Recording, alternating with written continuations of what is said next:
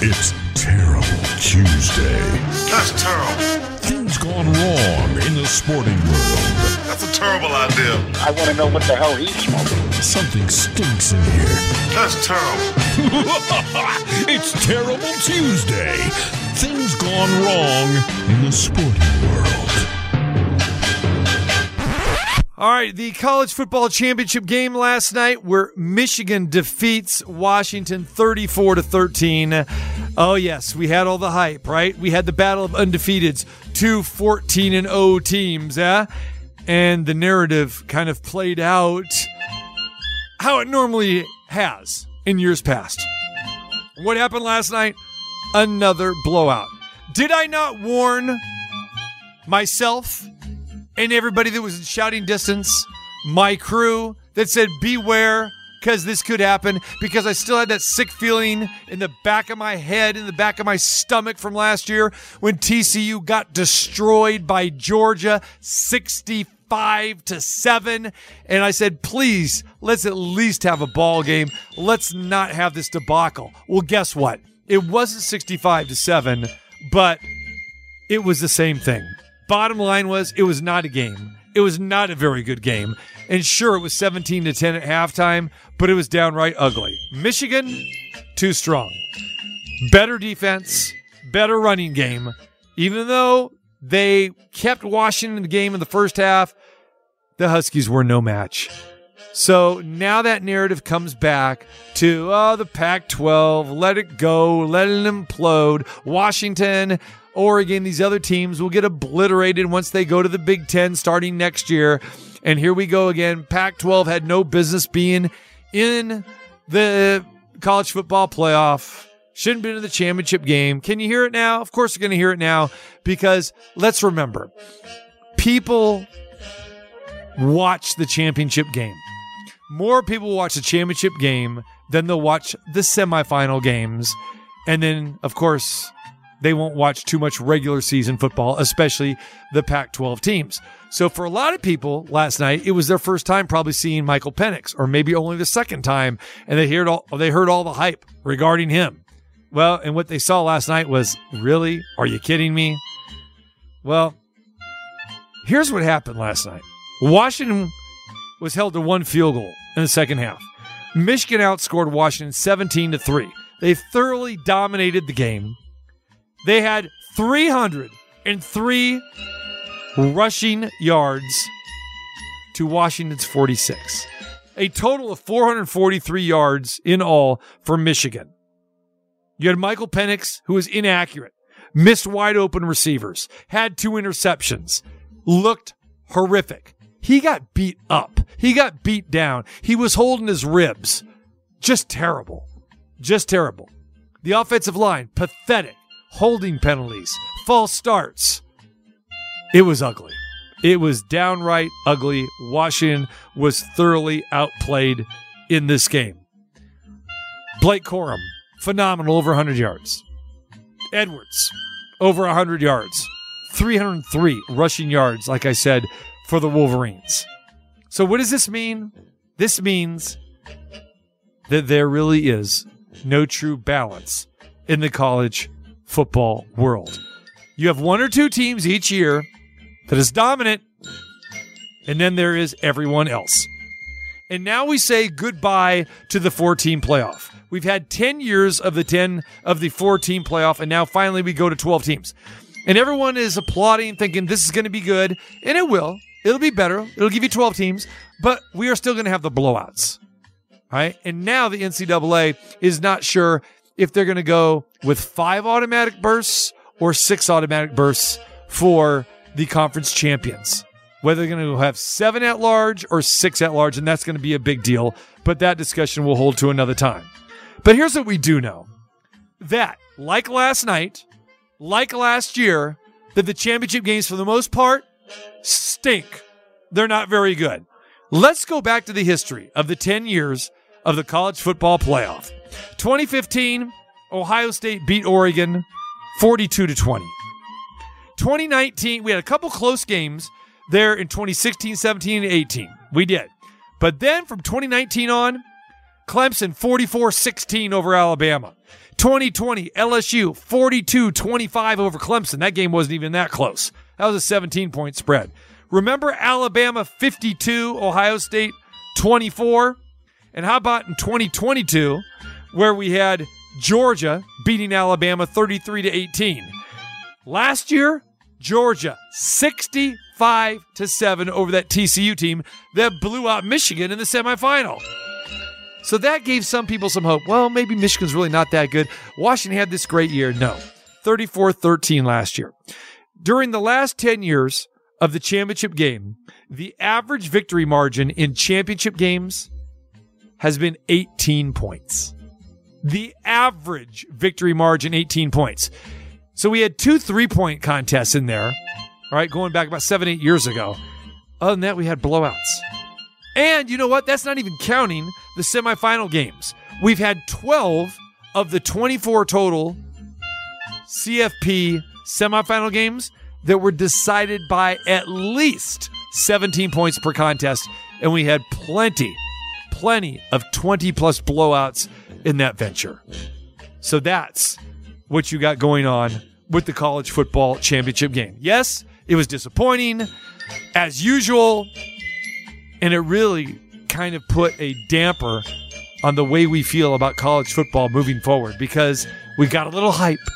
Because like I said, just last week, we had both semifinal games go down to the final play of the game, and we thought we'd get a competitive football game. Instead, we got another blowout in crowning Michigan champions. Coaching changes. It's that time of the year, right?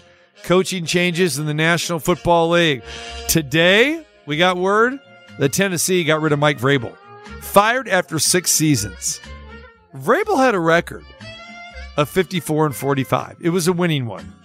But he was 6-11 this season. Even though they had a very impressive performance. You talk about teams playing for their head coach. We talked about that with the Raiders and Antonio Pierce. Well, the Tennessee Titans did that. They eliminated the Jacksonville Jaguars. And even though the final score was 28-20 in that game on Sunday, it wasn't even that close. Why? The Tennessee Titans played for Mike Vrabel. Derrick Henry's phenomenal, over 100 yards rushing. But Mike Vrabel was below 500 for 2 straight seasons, and that got him axed. Owner Amy Adams Strunk. No, not that Amy Adams. Not the one you're talking about. All right? You know Amy Adams? Clint Eastwood? No. The Curveball movie? Come on. Why can't I think of that? The Curveball movie where she was great. She knew her baseball inside and out. You don't remember that? Yeah. No. Can't hit the curve. Beautiful movie. Anyway. I need to go watch that now. Yeah, she was in there with Justin Timberlake. You don't remember the movie? No. He was a scout for the Red Sox. Clint Eastwood, her dad, was a scout. And then she kind of took over. Found this phenom, lefty. Nope. Taco Boy. Nope. You don't remember Popcorn Boy? You don't remember him? Nope. It's a great movie. Now you have a movie that I need to go watch. Yeah. What is it? The Can't Hit the Curve. That's not the name of the movie. It's The Curve. Whatever it is. I'll go look it up. Yeah. Oh, love that movie. Anyway, that's not. So Amy Adams Strunk said this: as the NFL continues to innovate and evolve, I believe the team's best position for sustained success will be those who empower and align and collaborative team across all football functions. What is she saying here? Last year, we began a shift in our approach to football leadership and made several changes to our personnel to advance that plan. As I continue to assess the state of our team, I arrived at the conclusion that the team would also benefit from a fresh approach and perspective of a new coaching staff.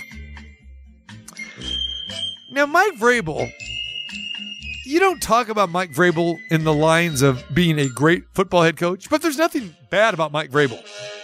Like Antonio Pierce, Mike Vrabel was a great football player. He was a great motivator. Actually turned out to be a really good leader of men and knew what he was doing. Didn't he get 2022 Coach of the Year? Thank you. That's exactly where I'm going. Yes, he led Tennessee to back-to-back AFC South championships in 2020 and 2021 and earned the Titans the number 1 seed in the AFC in 2021, the same year, as you mentioned, Coach of the Year. 2 seasons later, he's let go and Amy Adams Strunk makes this stinker of a statement. What new? They had injuries. Your starting quarterback, Ryan Tannehill, was injured. You relied on Will Levis, first-round pick out of Kentucky, to be your quarterback. He's going to have learn on the job. You still got arguably the greatest running back in today's game in Derrick Henry. Now you don't know if you can keep him or not. You had DeAndre Hopkins, one of the best wide receivers in the game. You stick with Mike Vrabel. You don't fire Mike Vrabel. But here it is, another owner that's saying, we need a fresh approach. What, he pissed somebody off? Did he do something wrong? Absolutely not. It's a joke that Mike Vrabel got let go by the Tennessee Titans, and they'll probably be worse for it. Other head coaching firings, Ron Rivera. Okay, we understand that. The Washington Commanders are a mess. Is Ron Rivera going to get another opportunity? We don't know. 4 seasons in Washington. He's 26-40-1. Arthur Smith, good riddance. Another one of these guys that I talk about. Coordinator, trying to be a head coach, didn't work. 3 seasons. Atlanta finished 7-10 in each of those seasons, well out of playoff range.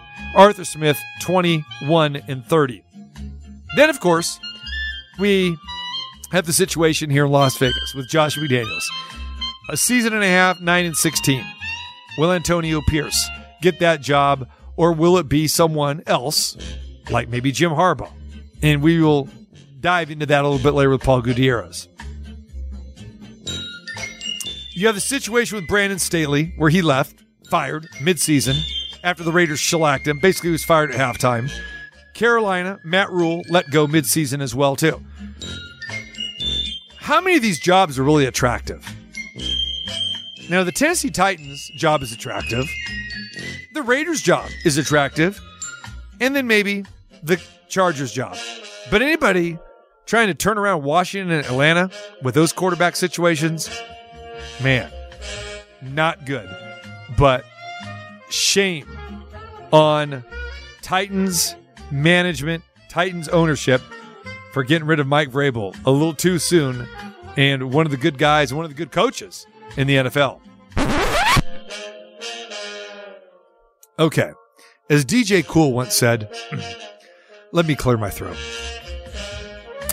We have the NFL playoff schedule. We've all seen the NFL playoff schedule, haven't we? It's a pretty good schedule this year. Oh, yeah, it's a pretty good schedule. Let's start with that schedule. Cleveland's taking on Houston at 1:30 p.m. on Saturday on NBC. I'm going to skip over the next game for a minute. Sunday, we've got Pittsburgh at Buffalo on CBS at 10 a.m. I'm liking this triple header. 1:30 p.m., we've got Green Bay and Dallas on Fox. And then the nightcap, the Rams taking on Detroit on NBC. Then we have a Monday night game, which I'm fine with that, as long as the teams that are playing fine, because they'll have a little short week next week. Philadelphia playing Tampa Bay on ESPN and ABC. Then we go back to Saturday night at 5 p.m. Saturday at 5. What am I watching? You're not watching anything. Why am I not watching Because anything? you're not allowed to watch anything. Why? Well, knowing you, you'll probably find a way, because I know you. You have ways of pirating certain aspects. Yes, I If you're can. looking on NBC, you're not going to find it. If you're looking on ABC, you're not going to find it. NFL Network? If you're looking on CBS, you're not going to find it. If you want Fox, you're not going to find it. ESPN, you're not going to find it. NFL Network? You're not going to find it. No. Because we have the Kansas City Chiefs and the Miami Dolphins on Peacock. We have an NFL playoff game on Peacock. Why? You know what 90% of NFL football fans are saying right now? Why? They're saying, not why, they're saying what? They're saying, what is Peacock? Because no one knows about Peacock. No one wants to watch Peacock. But what does the NFL want you to do? They want Peacock. to give you Peacock. That's it.